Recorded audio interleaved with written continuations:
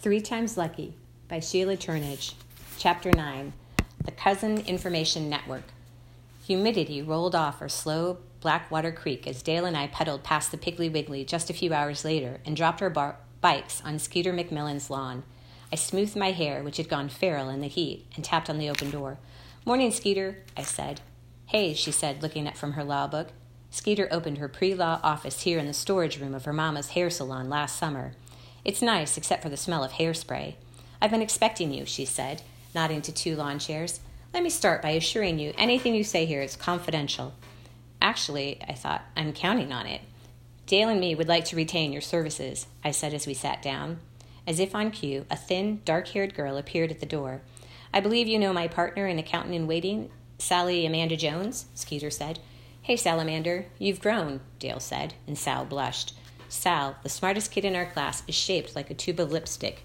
She wears strategic ruffles and curls her short brown hair to create the illusion of shape. She also possesses a calculator brain and a love for Dale that will go epic if he ever notices. "In addition to standard services," Skeeter said, "we offer unlimited access to the Cousin Information Network." I nodded. Between them, Skeeter and Sal are related to half the county, maybe the entire state. Sal hopped onto the edge of the desk and smoothed her skirt. "Let's talk turkey," she said, very professional. "Cash or trade?" Dale sat up straight.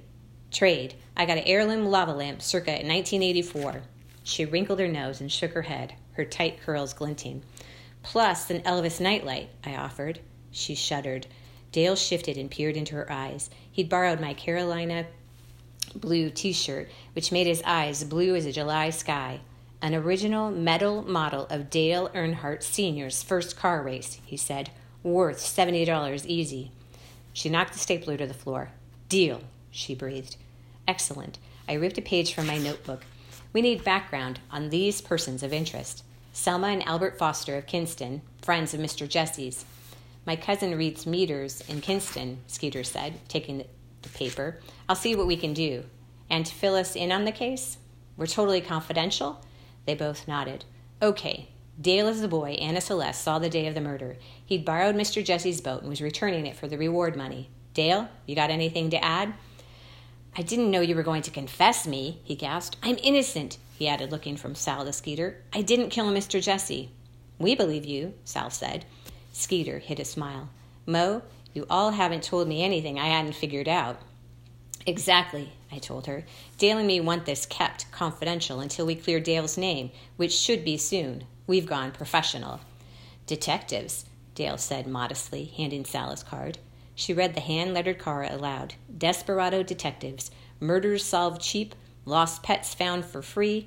Dale, chief of lost pets." "Impressive," she said. He smiled. "I'd like to have that back when you're through with it," he said. "We just opened this morning, and I only had time to make 1 card. Sal handed it back. Then she tapped her knuckle against her chin, the way she does when confronted with diabolical level math. "What about Anna Celeste?" "What about her?" Dale asked. "She knows." My stomach dropped like I was on a Ferris wheel. "She called me last night about her party," she explained, fluffing a ruffle. She looked at Dale. "Are you going?" "I am." Dale's eyes had glazed over. "Party? What party?" he replied. "And what do you mean Anna knows? Is she turning me in?" "I don't think so. She didn't say. Actually, I think the fact that it was you she saw kind of slipped out." Sal was right. Attila wouldn't give away that information for the same reason a trained assassin wouldn't give away bullets. Dale closed his eyes. I knew he was picturing himself in an orange jumpsuit and trying not to cry. "Sal," I said, "could you call her back? Maybe ask her to keep this quiet until—" "No, I don't ask Anna Celeste for things. Her parents either. Family rule," she said. Sal is what's known as a poor relation of Anna's, meaning she gets invited to Attila's parties, but not to riding lessons. Sal's daddy stocks shelves at the Piggly Wiggly, and her mother stays home with Sal's little brother, a confirmed biter. They ain't money, but somehow Sal still manages to dress like a fashion plate out of J.C. Penney. "Thanks for the heads up," I told her. I tugged Dale to his feet. "Don't worry, Desperado," I told him. "We'll think of something. Sal, Skeeter, we'll be in touch. Right now we got to get to the cafe before the breakfast rush sucks Miss Lana under." The breakfast rush had just begun to fade when we finally taped our sign near the cash register. "Desperado detectives. Murders solved cheap. Lost pets found for free." "You're doing great," I whispered to Dale. "Just act calm and look innocent, and stay away from Attila and Joe Starr." As he headed for the kitchen, Grandmother Miss Lacey Thornton bustled in, lugging a funeral wreath. She took a seat at the counter, swinging the wreath onto the stool beside her. "Good morning, dear," she said. "I hear Lana's home. I'm glad." "Yes, ma'am," I said. "She's whipped up a pancake special. Nice wreath," I added, sliding a glass of water across the counter. "Is it for Mr. Jesse?" "Gracious, no," she said. "It's for me. I'm driving over to Tarboro today to visit my burial site. I'm prepaid, you know." "Congratulations," I told her. "You like some bacon with your pancakes?" "No, thank you," she said, straightening the wreath's bow. "Care to come along? It's a lovely cemetery. We could make a day of it." "Normally I'd say yes, but I've got detective work to do," I said. She glanced at her sign. "Lovely," she said. "May I launch a bottle for you, then? The cemetery practically overlooks the Tar River." I reached under the counter and selected a vinegar bottle with my standard upstream mother message inside. "Thanks," I said, "and if you think of any murder clues, keep us in mind. There may be a reward involved." She tucked the bottle in her bag. "You'll be the first to know, dear." Thess bellied up to the counter with his father, Reverend Thompson. "Have you seen the weather? We got a storm forming in the tropics." Attila breezed in, and Dale ducked behind the counter.